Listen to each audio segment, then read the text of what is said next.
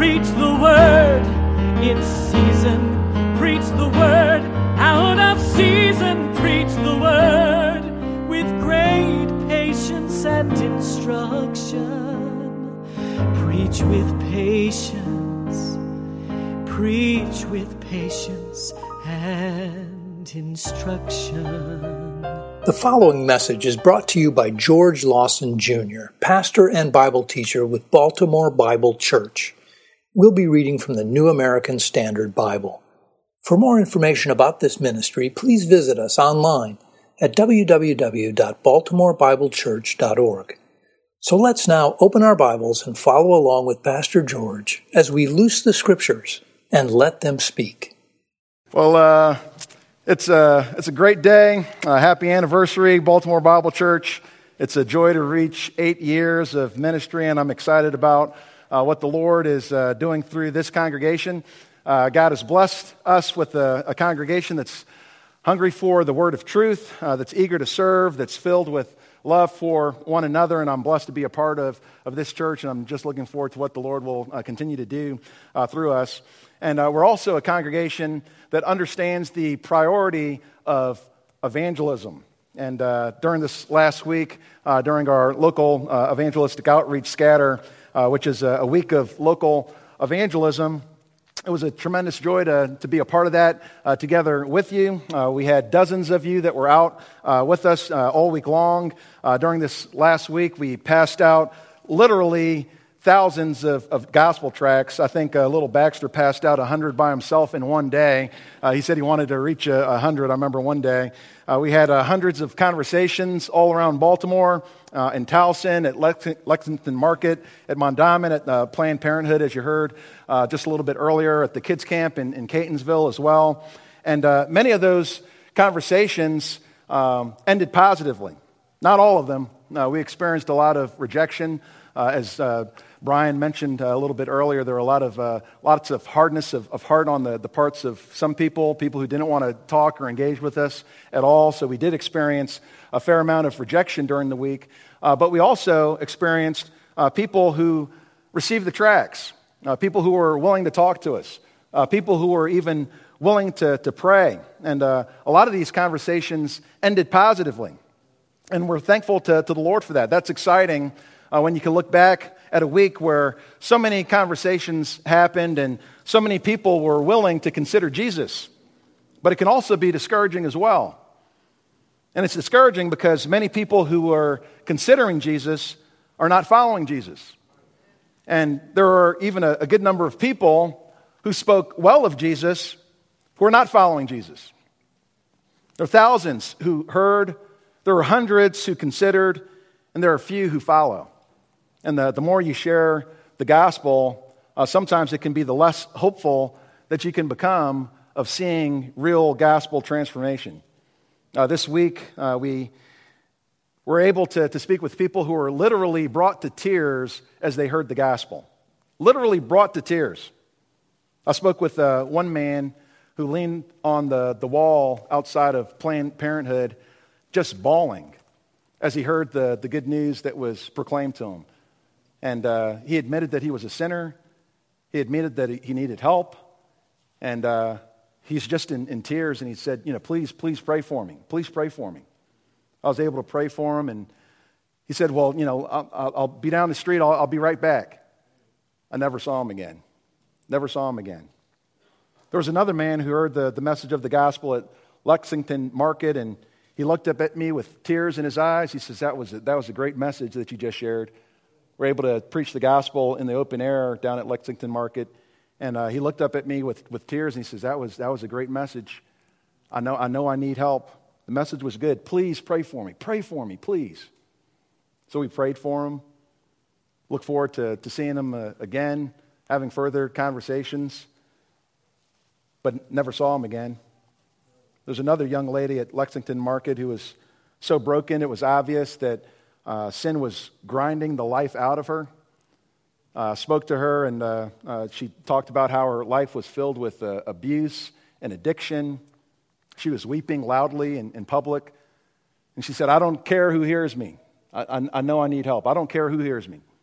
Can you please pray for me? She didn't want to share any information for us to follow up with her, but she wanted prayer. She knew that she needed prayer. She wanted us to pray for her family. She wanted us to pray for her daughter. She was likely in her 20s. She said she came from Chicago and just lived a really broken life, had been given over to abuse as a child to support her mother's habit to drugs. And my heart broke for her and many who are like her. There are many who said that I want Jesus. I want Jesus. But there are many who are not following Jesus.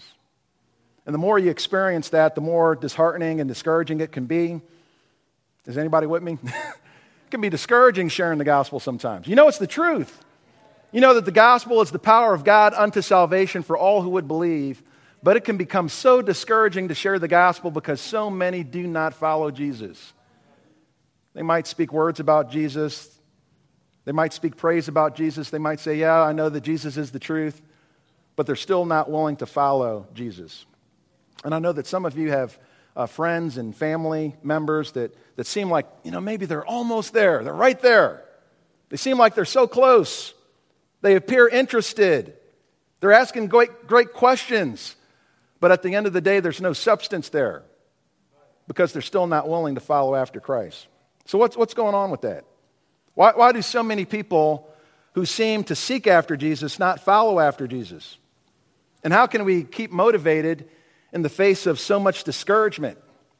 When Scatter Week is over and we're faced with the reality that evangelism is hard work, how do we keep going on? How do we keep sharing that same message? Paul told Timothy that the work of an evangelist was work. It's work to share the gospel. 2 Timothy 4:5, but you be sober in all things, endure hardship, do the work of an evangelist, fulfill your ministry. Evangelism is sobering, endurance-filled, hard work. You need to be filled with endurance to stay with the task, to fulfill the ministry. It's hard work to evangelize, to open your mouth and to proclaim that same message that has been rejected before, and then again, and then again. But what does the Lord tell you to continue to do? You've got to keep sharing. I've got to keep sharing. This is what we're called to do. We've been left here to do this. This is our great what? It's the Great Commission. This is what we've been given by the Lord. He's committed us to doing this. But often this can be difficult work. Why does it seem like so many people who seem like they're attracted to Christ don't follow after Christ? And for that, I want you to turn to the Gospel of John, John chapter 6. John chapter 6, we find a group of people, and it seems pretty encouraging on the surface because it says that this group of people was seeking after Jesus. Sounds great. Look at John chapter 6. Look at verse 22. John chapter 6. It says, the next day the crowd that stood on the other side of the sea saw that there was no other small boat there except one, and that Jesus had not entered with his disciples into the boat, but that his disciples had gone away alone. There came other small boats from Tiberias near to the place where they ate the bread after the Lord had given thanks. So when the crowd saw that Jesus was not there, nor his disciples, they themselves got into the small boats and came to Capernaum, doing what? Seeking Jesus. Here they are, they're looking for Jesus. When they found him on the other side of the sea, they said to him, Rabbi, when did you get here? Verse 26, Jesus answered them and said, truly, truly, I say to you, you seek me. You're looking for me. Many people are seeking after Jesus. But as Jesus begins to offer himself as the bread of life, as the one who's come down from heaven, as the one who demands commitment to himself, we find out that many of the people who seemed like they were coming to Christ had no real appetite for Christ. They had no appetite for the bread of God. And there's at least 4 basic questions that Jesus really pushes this crowd to answer, and they're the same ones I want you to consider today. Are you seeking a physical life from Jesus or a spiritual life? Are you seeking an earthly relationship with Jesus or a heavenly relationship? Are you seeking an easy way? Or are you prepared to deal with the difficult way? And are you going to seek a different way instead of the only way? So let's start with the first question. Are you seeking physical life instead of spiritual life? Look again at verse 22. It says, the next day the crowd that stood on the other side of the sea saw that there was no other small boat there except one, and that Jesus had not entered with his disciples into the boat, but that his disciples had gone away alone. Let's bow our heads quickly for a word of prayer. Heavenly Father, we come before you, Lord, and we just ask that you'd open up this word to us. Help us to understand these things. Behold wonderful things in your word. Help us to apply these things to our life. Help us to have a better view of Christ, that we look to him, the author and perfecter of our faith. And Father, I pray that you would help this text to be an encouragement to us in the work that we're called to do. In Jesus' name we praise you and give you thanks. Amen. It says that there were this crowd that was looking for Jesus, and they're standing here at this small boat. This is on the northeastern side of the Sea of Galilee, by the shore of the Sea of Galilee. They're looking at this boat, and you say, why are they here looking at this boat? That's strange. Well, they were here because it's the next day. And the next day follows the day before, right? And what happened the day before? You have to know what happened the day before. What happened the day before the next day? On the day before, they had just witnessed one of the greatest miracles they had ever seen, which is the feeding of the 5,000. Those were men. If you counted up the women and children, this could have likely been a group of 15 to 20,000 people that were fed by Jesus from a sack lunch. They had a feast from a little boy's lunch, a little snack. It's the only miracle besides the resurrection that every gospel writer records. It's that significant. And the people were not just fed, they were stuffed. If you look back in verse 12, where it says, when they were filled, he said to his disciples, gather up the leftover fragments so that nothing will be lost. That word for filled is the Greek word kortazo. It uses a word that means to be satisfied. In verse 26, it's verse 26, it uses a different word for kortazo. Filled was a normal word for filled. Kortazo in verse 26, it says, you saw the signs, you ate the loaves, and were filled. That word filled, that's the Greek word kortazo right there, which means to be fattened up. It was actually the word that was used to fatten up an animal before the slaughter. So it didn't just mean like, hey, I've had enough. No, it meant like, I can't eat another bite. You ever had that feeling? It's just like, Thanksgiving time, Christmas, whatever meal that you have, it's just like, yeah, that pie looks good, but I can't do it. I can't do it. There's limits here. You know what I mean? There's limits to this thing. This is how these people were. They were filled. They were stuffed. And this wasn't something that they were likely to experience often. Many of the people in this part of the nation during this time were people who were living at a subsistence level. They were people who were impoverished. They weren't used to eating until they were stuffed. Even the lunch that this boy had kind of pointed to how poor this area was. The snack that he had was barley bread. Barley bread was the bread of the poor. It was the cheapest bread that you could buy.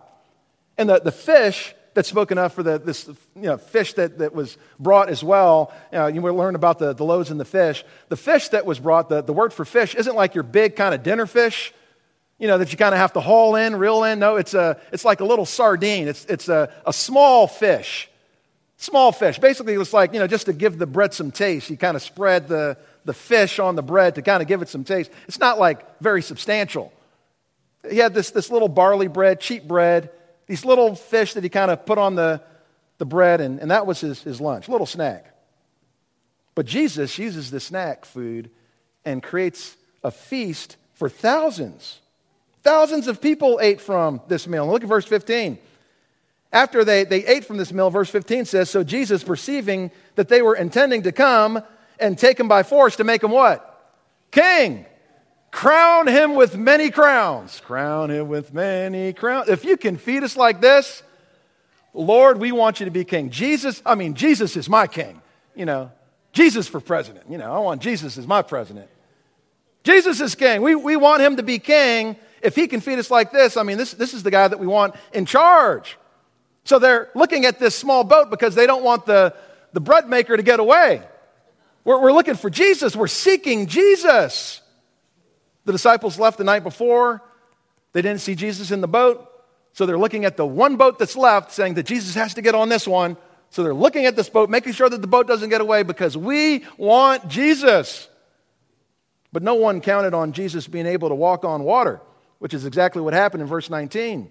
Jesus walked on water in the middle of the night. and came by foot. And eventually the people figure out that, Jesus isn't going to show, but maybe we can find his disciples and we can find Jesus. So let's go on the other side of the lake and find the disciples so we can find Jesus. Verse 23, it says, there came other small boats from the Tiberias near to the place where they ate the bread after the Lord had given thanks. So when the crowd saw that Jesus was not there, nor his disciples, they themselves got into the small boats and came to Capernaum seeking Jesus. Here they are. Capernaum was located on the northwestern shore of the Sea of Galilee, a small city. So it would have been relatively easy to find the disciples on this side of the lake.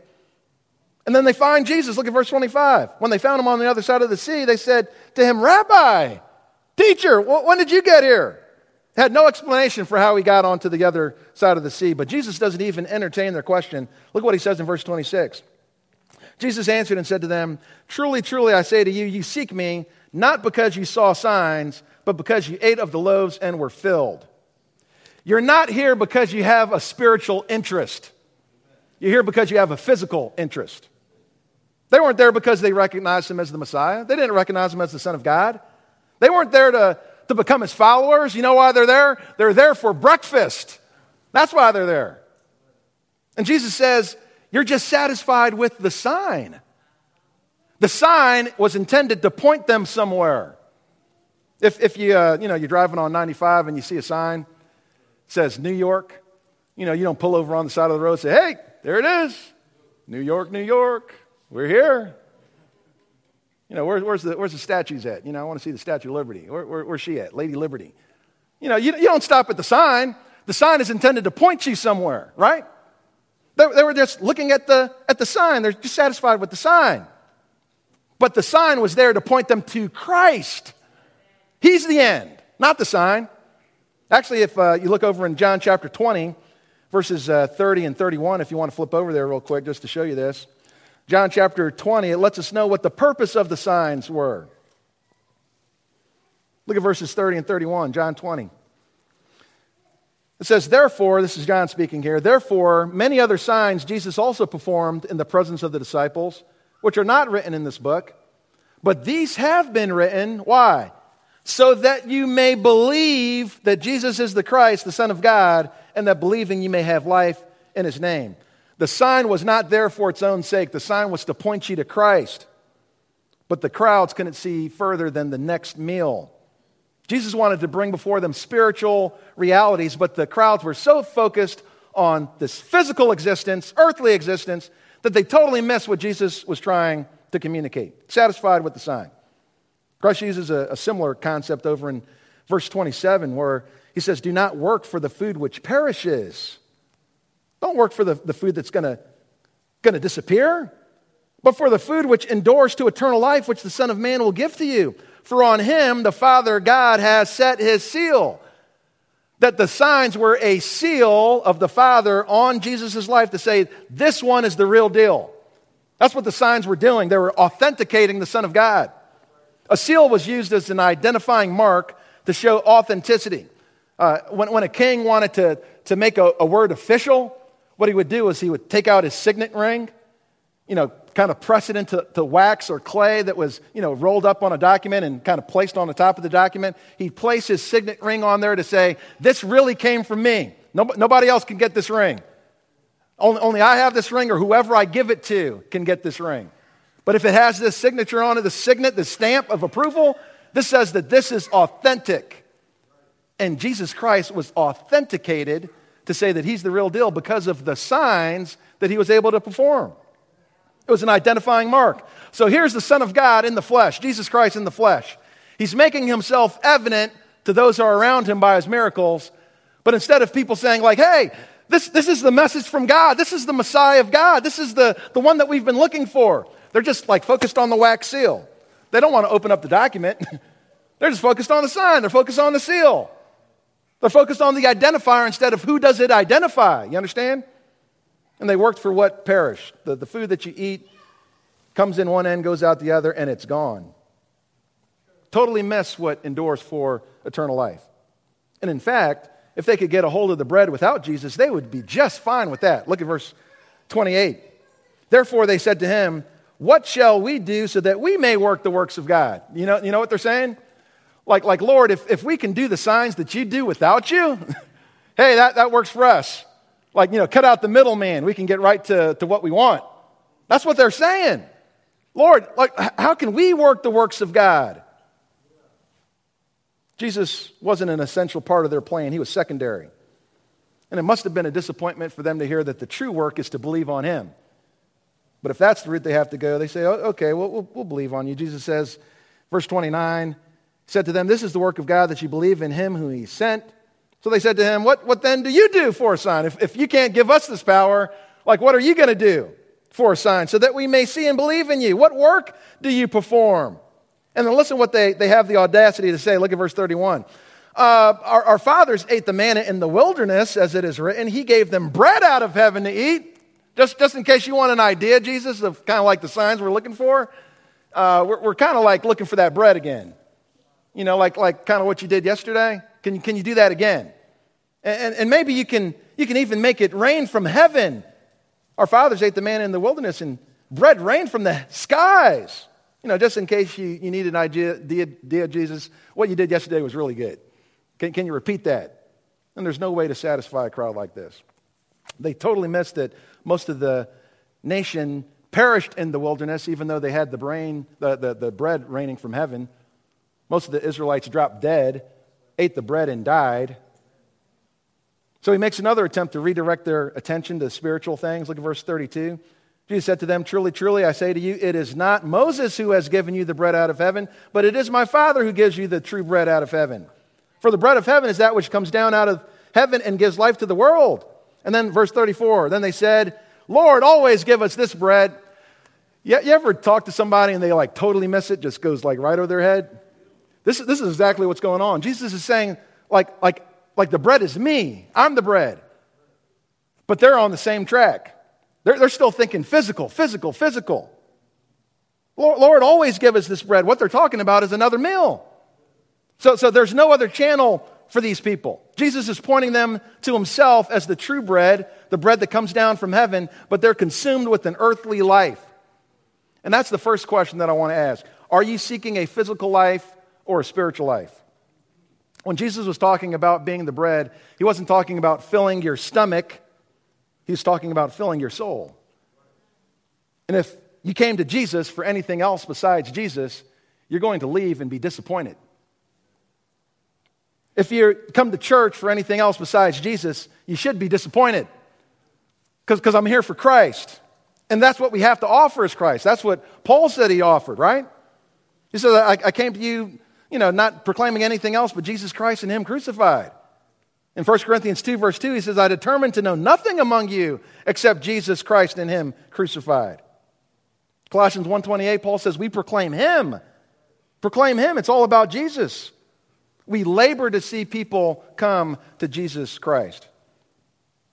But these people are just thinking physical. What can I get out of this relationship? Physical life. That's all they were worried about. And there's so many people who are coming to Christ today just for the physical, tangible gifts. They're about the gifts and not the giver, right? And so many expressions of Christianity, it's all about, what can I get? You trust God for the stuff. You believe in God for the blessings. Blessings come down, praises go up and the blessings come down. They're worried more about the blessings than they are about Christ himself. How many people are willing to say, Christ, if you never gave me anything, you are enough. You're enough. What do I desire in heaven on earth but besides thee, right? As the psalmist said. That should be our goal, that we want Christ. We want Christ. It's not about the physical blessings that I get from Christ. Christ is the blessing. And he's enough. He's satisfying. Christ is the one who satisfies my life. I remember I was listening to a ministry panel. There was a youth pastor in L.A., and there was somebody who came to his ministry to kind of view what he was doing, and they said, how do you expect to compete with like Hollywood and, Disneyland and all the stuff that's going on out here? How do you expect to attract people to the church? And I'll never forget what he said. He says, what would I look like trying to compete in the entertainment capital of the world? If I'm trying to get people to come here for the show, there's a lot better shows going on out there, right? But he says, if I can get people to fall in love with this book right here, there's nothing in the world that can take them away. What we offer people is Christ, and we exalt him through his word, amen? Are you seeking a physical life or a spiritual life? Are you just seeking what you can get out of Christ rather than Christ himself? Number 2, are you seeking an earthly relationship with Christ rather than a spiritual one? Take a look at verse 35. It says, Jesus said to them, I am the bread of life. He who comes to me will not hunger, and he who believes in me will never thirst. But I said to you that you have seen me and yet do not believe. All that the Father gives me will come to me, and the one who comes to me I will certainly not cast out. For I've come down not from heaven not to do my own will, but the will of him who sent me. This is the will of him who sent me, that of all he has given me I lose nothing, but raise it up on the last day. For this is the will of my Father, that everyone who beholds the Son and believes in him will have eternal life, and I myself will raise him up on the last day. Look at verse 41. Therefore, the Jews were grumbling about him because he said, I am the bread that came down out of heaven. They're saying, is not this Jesus, the son of Joseph, whose father and mother we know? How does he now say, I've come down out of heaven? At this point, they're getting the idea that Jesus is saying, I'm not your average everyday prophet. He says, I'm come from heaven. I'm from a heavenly origin. And these people, they were willing to have Jesus as a prophet. They were even willing to have Jesus as the king, but they were not willing to have Jesus as God.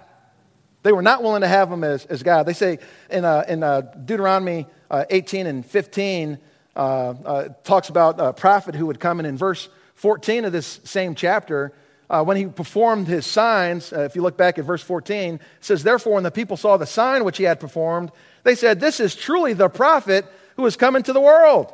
Oh, we're happy to have him as a prophet. In verse 15, they were trying to take him by force to make him king. I'm happy to have you as a king as long as I get to tell you what to do. That's the kind of king that we're looking for. And we're looking for a king that's kind of on our level, not somebody who claims that they're coming from heaven. What he spoke about was a little too much for them. He claims to be the bread that came down from heaven, verse 38. Verse 46, it says that he claims to come from God. And when Jesus speaks of his coming from heaven or from God, he speaks of an awareness of who he truly is in his essence, that Jesus is God in the flesh. And in verse 41, they start murmuring, mumbling, grumbling, speaking privately, quietly against Jesus. Look at what they say in verse 42. They say, is not this Jesus, the son of Joseph, whose father and mother we know? How does he now say, I've come down out of heaven? They're making a joke out of it. This is the same response that Jesus received in his hometown of Nazareth back in Mark chapter 6, verses 2 to 3, where they said, where does this man get all these things from? This teaching. I mean, who does he think he is? In verse 3, they said, is not this the carpenter? He's a woodworker, or maybe even a stone worker. This is a blue-collar guy. He's the son of Mary. I know Mary, the brother of James and Joseph and Judas and Simon. We know his brothers. We know his family. Aren't his sisters here with us? And they took offense at him. How dare you claim to be somebody that we're not? Jesus refers to his deity when he speaks of himself being the source of life. In verse 39, he says, this is the will of him who sent me, that of all he has given me, I lose nothing, but raise it up on the last day. Jesus says, I'm the source of life. I give life. I will raise up life. Just as the Father raises the dead and gives them life, even so the Son of Man gives life to whomever he wishes. John 5:21. So now they're getting the point that Jesus is claiming to have a superior authority, superior origin. And when you acknowledge who Jesus is, it obligates you to obey him, right? So the response is, who does he think he is? As long as we can, call him a prophet, a king, maybe we can dismiss him. But as soon as he claims to be from God or God in the flesh, now we've got a different problem on our hands. Jesus demands that you bow the knee to him. He's the Lord, right? Every knee will one day bow. And even as people in the church, many people would much rather think of Jesus as a buddy and as a friend rather than the Lord of glory. Jesus is God. And once you acknowledge that he's God, you also acknowledge that you have a responsibility to him. I spoke with people this week. There was this one gentleman down at Mondawmin who came up, while I was preaching, sharing the gospel. He's like, hey, let me get on the mic. I want to share something too. It's like, no, it's not that kind of party. We're not doing that, right? And he says, I said, what would you like to share? He says, I want to let these people know that they're God. I was like, are you kidding me? The Bible says, worship the Lord your God, and him only shall you serve, right? That's what the scripture says. He says, no, you need to exalt yourself. Come on, exalt yourself. And after I explained to him that he was blaspheming the Lord, he started using all kinds of profanity. I hate your God. I hate your Jesus. And actually just expressing what's already in the heart of all men, right? Because the Bible lets us know that we're actually enemies of God. Because he was high on something, he let it out. But that's what people believe in their hearts, right? We're enemies of God. Without the transformation, without being regenerated, we are enemies of God. And exactly what this man said is exactly what we believe. I don't want your Jesus. I don't want your God. I want to be God. I want to be in charge. Why should I have to? I've talked to somebody who said, why should I have to worship anybody? Why should I have to give allegiance to anybody? If that's the kind of God that you have, that's a monster. I don't want to worship anybody. I'm God. Why do I have to bow the knee to him? Many people want an earthly relationship with Jesus. They're happy if Jesus is just one of us. But when we say that Jesus is not like us, Jesus is above us. Jesus demands your loyalty and your worship. Jesus is God. And one day you'll bow the knee to him. People are uncomfortable with that kind of relationship with Christ. Why do people turn away? Why don't people follow after Jesus? Because that's the kind of Jesus we're telling them to follow. This is the Lord of the Scriptures. Looking for an earthly relationship rather than a heavenly relationship. Number 3, are you seeking an easy way instead of a difficult way? Look at verse 43. After the crowds were grumbling about him, saying that he's come from heaven, look at what happens next. Verse 43. Jesus answered and said to them, do not grumble among yourselves.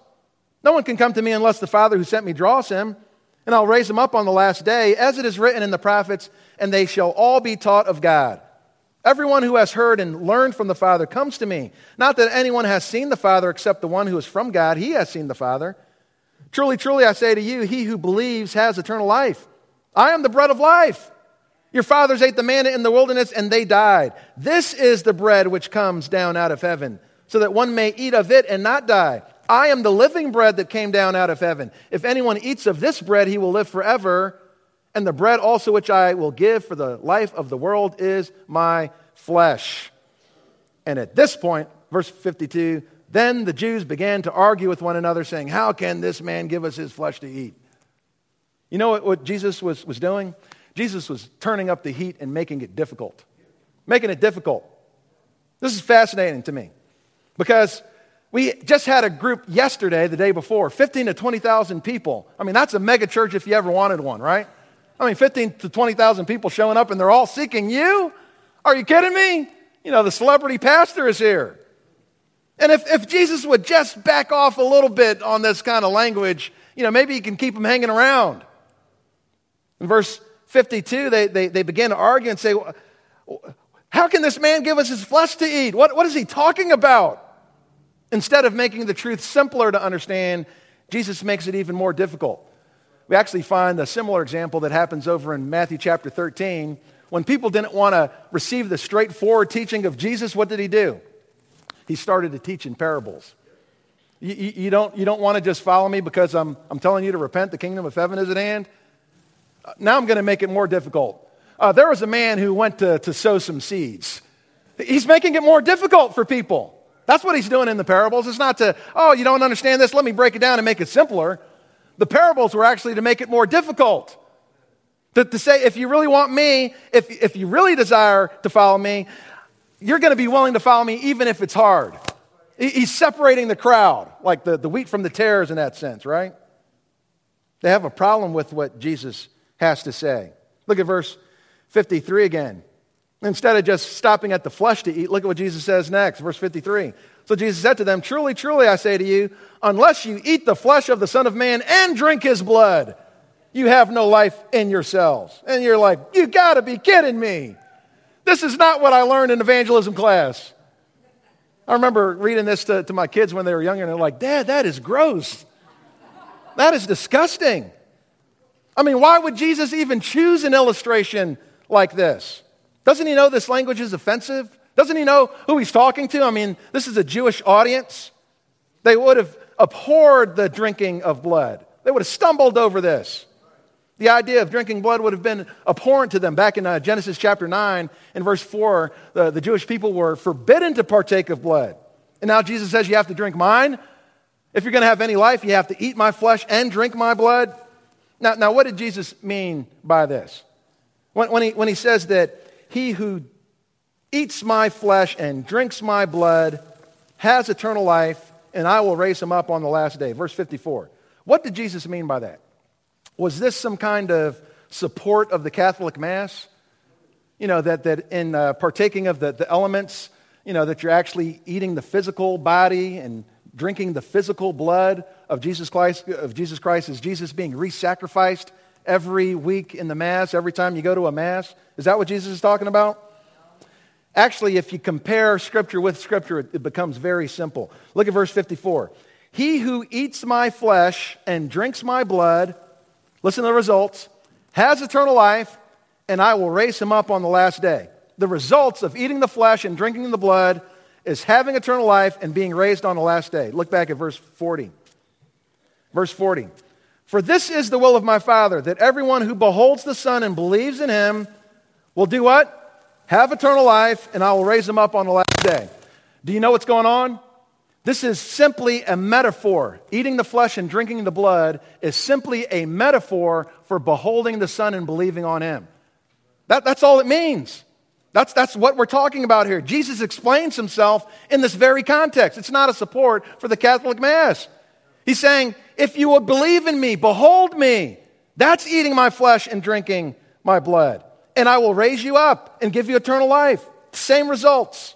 Trusting in Christ is the only means of receiving eternal life. All throughout the New Testament. It's never through communion or any physical act that we're saved. But Jesus uses this metaphor to make the point that you need to be absolutely unified with me. In Galatians 2:20, Paul says, I've been crucified with Christ. It's no longer I who live, but Christ who lives in me. United with Christ. And Jesus knew that he would be misunderstood. He knew that they would be offended. But what he said was the absolute truth, and he makes no apology for it. No apology. Jesus was unafraid to speak these things, it says in the synagogue. Verse 59, it says that these things he said in the synagogue as he taught in Capernaum. To have Christ was to have life, and he was unafraid to even make it more difficult for people. The question is are you looking for an easy way? If Christ turns up the heat and makes it difficult to follow after him, are you saying like, hey, I'm out? You know, that's a little bit too much. You know, you're making it a little too uncomfortable for my friends. You know, my friends are offended by the language of Christ. Matthew chapter 16 lets us know that if anyone would come after me, Jesus says, if anyone would come after me, let him deny himself, take up his cross, and follow me. Do you know what that means? That means that you're willing to die.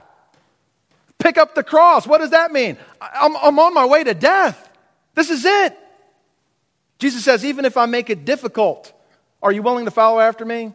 If you are a true believer, it doesn't matter how difficult Christ makes it. You're saying, Lord, I'm willing. Where else am I going to go? Even if it's difficult, Lord, I'm here. And the last question. Are you seeking a different way, or are you seeking the only way? Look at verse 61. It says, but Jesus, conscious that his disciples grumbled at this, so even his own disciples are now thinking like, Lord, like, can you bring it down? Bring it down a notch? Look at verse 60. Therefore, many of his disciples, when they heard this, said, this is a difficult statement. Who can listen to it? You know, so now the crowds are starting to disperse, and the disciples are like, Lord, like we had it going on here. You know, there's crowds here, and now they're all leaving. Lord, who can listen to this? Lord, can you bring it back? Bring it down, Lord, please. Have mercy. Jesus in verse 61 says, conscious that his disciples grumbled at this, said to them, what does this cause you to stumble? What then if you see the Son of Man ascending to where he was before? I mean, what is it going to take for you to believe?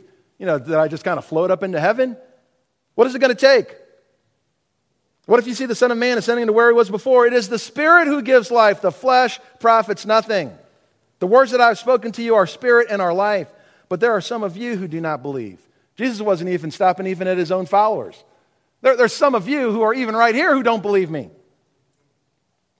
For Jesus knew from the beginning who they were who did not believe and who it was that would betray him. And he was saying, for this reason I have said to you that no one can come to me unless it has been granted to him from the Father. They were looking for another way at this point. He says, are you going to look for another way? Does this cause you to stumble? That word stumble, it's the Greek word scandalizo. It means to be trapped. You know, it's like the bait that was set for a trap for an animal. And he's basically saying, do you feel trapped by me? You know, like these words, do you feel like I'm kind of closing you in? Making you uncomfortable now? You know, these words. This is scandalous, right? So here he's talking to his disciples. It's learners, followers. You know, those who were following after him, but it didn't necessarily mean that all of them were true believers, because we know that at least one of them was a devil from the beginning. And Jesus is just relentless here. Relentless. Even you, does this cause you to stumble? Even you disciples, those who've been following with me. I know that some of you don't believe. There's some of you who don't get it. What if you see me just descending to where I was before? What sign is it going to take? If feeding the 5,000 wasn't enough, what else is it going to take? What's going to work? In verse 63, it is the Spirit who gives life. The flesh profits nothing. And it's the words that I've spoken to you that are spirit and life. It reminds us of 2 Timothy 3:15, which says that it's the sacred writings that are able to give us the wisdom that leads to salvation. 1 Peter 1:23 that lets us know that we've been born again by the seed, the imperishable seed of the Word of God. Or Romans 10:17 that says that faith comes by hearing, and hearing by the Word of God. It's the Word that brings life through the Spirit of God. And if their lives were going to be changed, they didn't need another miracle. They just simply needed to listen to the Word of God. The Word and the Spirit are sufficient. Sufficient. And I want you to understand something here. That throughout this text, and we've kind of lightly touched on it, but Christ was leaning on the sovereignty of God. You want to know what the motivation is? Even when you talk to people and they're looking for an easy way and a different way, and they don't want to acknowledge Jesus is coming from heaven and being God over them, and you know they're just looking after a physical life. You know, so you're out here spreading the message, and it's like people aren't believing, and it just seems like, well, can we do something with the message and kind of make it more appealing to people? Don't change the message. Don't change the message. Trust in the Word of God and lean on the sovereignty of God. You know what encourages me to continue to go out and share the gospel? I believe in a God who's in control. I believe in a God who's in control. Look back at verse 37. It's the same thing that Jesus leaned on. Listen to this. Verse 37. All that the Father gives me will come to me, and the one who comes to me I will certainly not cast out. There are people that the Father is going to give me. Verse 38. For I've come down from heaven not to do my own will, but the will of him who sent me. This is all from him. This is God who has sent me. And this is the will of him who sent me, that of all that he has given me, the Father is giving him people. He's giving me people that I will lose nothing but raise it up on the last day. Look down at verse 44. No one can come to me unless what? The Father who sent me draws him, and I will raise him up on the last day. Look at verse 65. And he was saying, for this reason I have said to you that no one can come to me unless it has been granted him from the Father. Do you know what Jesus trusted in? Even when he made it difficult, even when people wanted to turn away, I trust in the sovereignty of God that God is going to draw people to himself. When I go out and I share the gospel, when you go out and share the gospel, you can have the confidence that God is at work in ways that I can't work. And God will draw people to himself. All I do is preach the message, bring the word, and trust in the Spirit of God to do his work. That's what we trust in. That's our motivation. Lean on the sovereignty of God. So Jesus turns to his disciples and says, hey, do you want to turn away? You want to go? Like I said, he's relentless. But look at verse 68. And it's typical. Peter speaks up for the rest of the group. Simon Peter answered him, Lord, to whom shall we go? You have the words of eternal life. We have believed and have come to know that you are the Holy One of God. And finally, we have a real disciple. Would the real disciple stand up? Here it is. This is the real disciple. Lord, we don't have anywhere else. Lord, if we leave you, there's nowhere else to go. I don't have any alternatives. We're not looking for a different way. We know you're the only way. This is it. We're done. The search is over with, right? We've come to know that you are the Holy One of God. That's actually a messianic title, the Holy One of God, used over in Psalm 16 and verse 10. You are that Holy One of God. You are the one that was promised to come. You're the one that I believe in. He says, we believe that you're Messiah and we're not looking for another. And so finally we have people that are looking for a spiritual life instead of a physical life. We have people who desire the heavenly relationship with Christ instead of just this earthly one. We have people who are willing to bear with the difficult way and not looking for an easy way. And we have people who are seeking the only way instead of a different way. These are the people who are left. His disciples, they're left, following after him. All but one. Look at verse 70. Jesus answered them, did I myself not choose you, the 12, and yet one of you is a devil? Verse 71, now he meant Judas, the son of Simon Iscariot, for he, one of the 12, was going to betray him. In the midst of these true disciples, you still had one. Still had one who was just drawn by the crowd. Fascinated by the supernatural. Looking for what he could get out of it. Was seeking Jesus for some kind of personal gain for himself. He wanted to make himself treasure. Remember, he had the job of treasure. Why? So he could kind of skim off the top. He's looking for personal benefit in this. It was about him. Somehow he got his hand in the bag.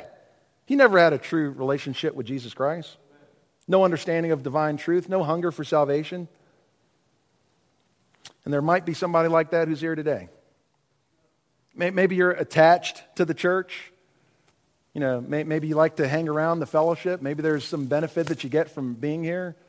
But maybe you don't really want a relationship with Christ. And I would urge you today to examine yourself. Do you want Christ for Christ?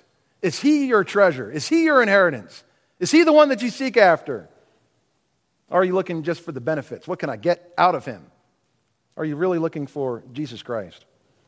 And if you're here and you're still considering Christianity, I want to let you know that just considering will do you no good. Just considering doesn't do you any good. You have to take it in. You have to receive it. You have to embrace it. Right? John MacArthur said there's many who come around and they come around the bread and they sniff the bread. They look at the bread. They admire the bread. They analyze the bread. They philosophize about the bread. They speak well of the bread. They handle the bread. They praise the bread. But what won't they do? They won't eat it.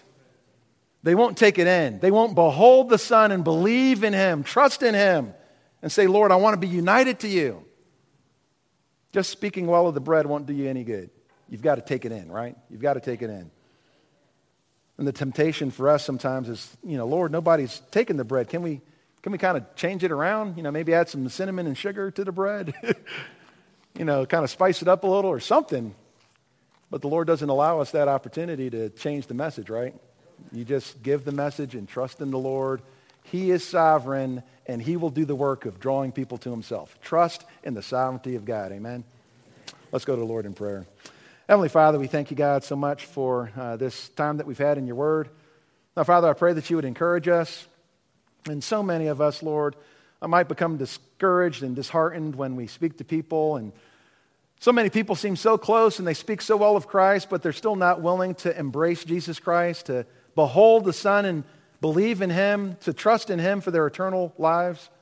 Now, Father, I pray that you would give us encouragement, that we can't change the message, we can't change the method. We've got to give the word, we've got to trust in the Spirit of God. And Father, you are sovereign and you are still drawing people to yourself. Father, we trust in you. And Father, we pray that you'd help us to be faithful to you, faithful to what we've been called to do. It's hard work, God. Sometimes it can be discouraging work, but it's a work that we've been called to do. Help us to fulfill our ministry, to do the work of an evangelist. And Father, even if it's difficult and we don't see the results, Father, may we place the results in your hands. And knowing that some of the people that we talk to even this week, that we may never know what the results are until we get to glory. And Father, there's coming a day when the work that we've done here for you will one day be revealed, when we're revealed with Christ in glory. And Father, I pray that we'd look forward to that time. And Father, I pray that you would bless your people, God. Keep them encouraged and keep them looking to your word. In Jesus' name we praise you and give you thanks. Amen. You have been listening to George Lawson Jr. of Baltimore Bible Church.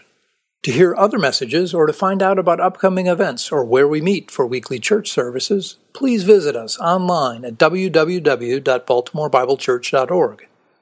Baltimore Bible Church reserve all copyright protection under applicable law. Our copyright policy is available on our website and includes instructions for and limitations on duplicating CDs and all digital files.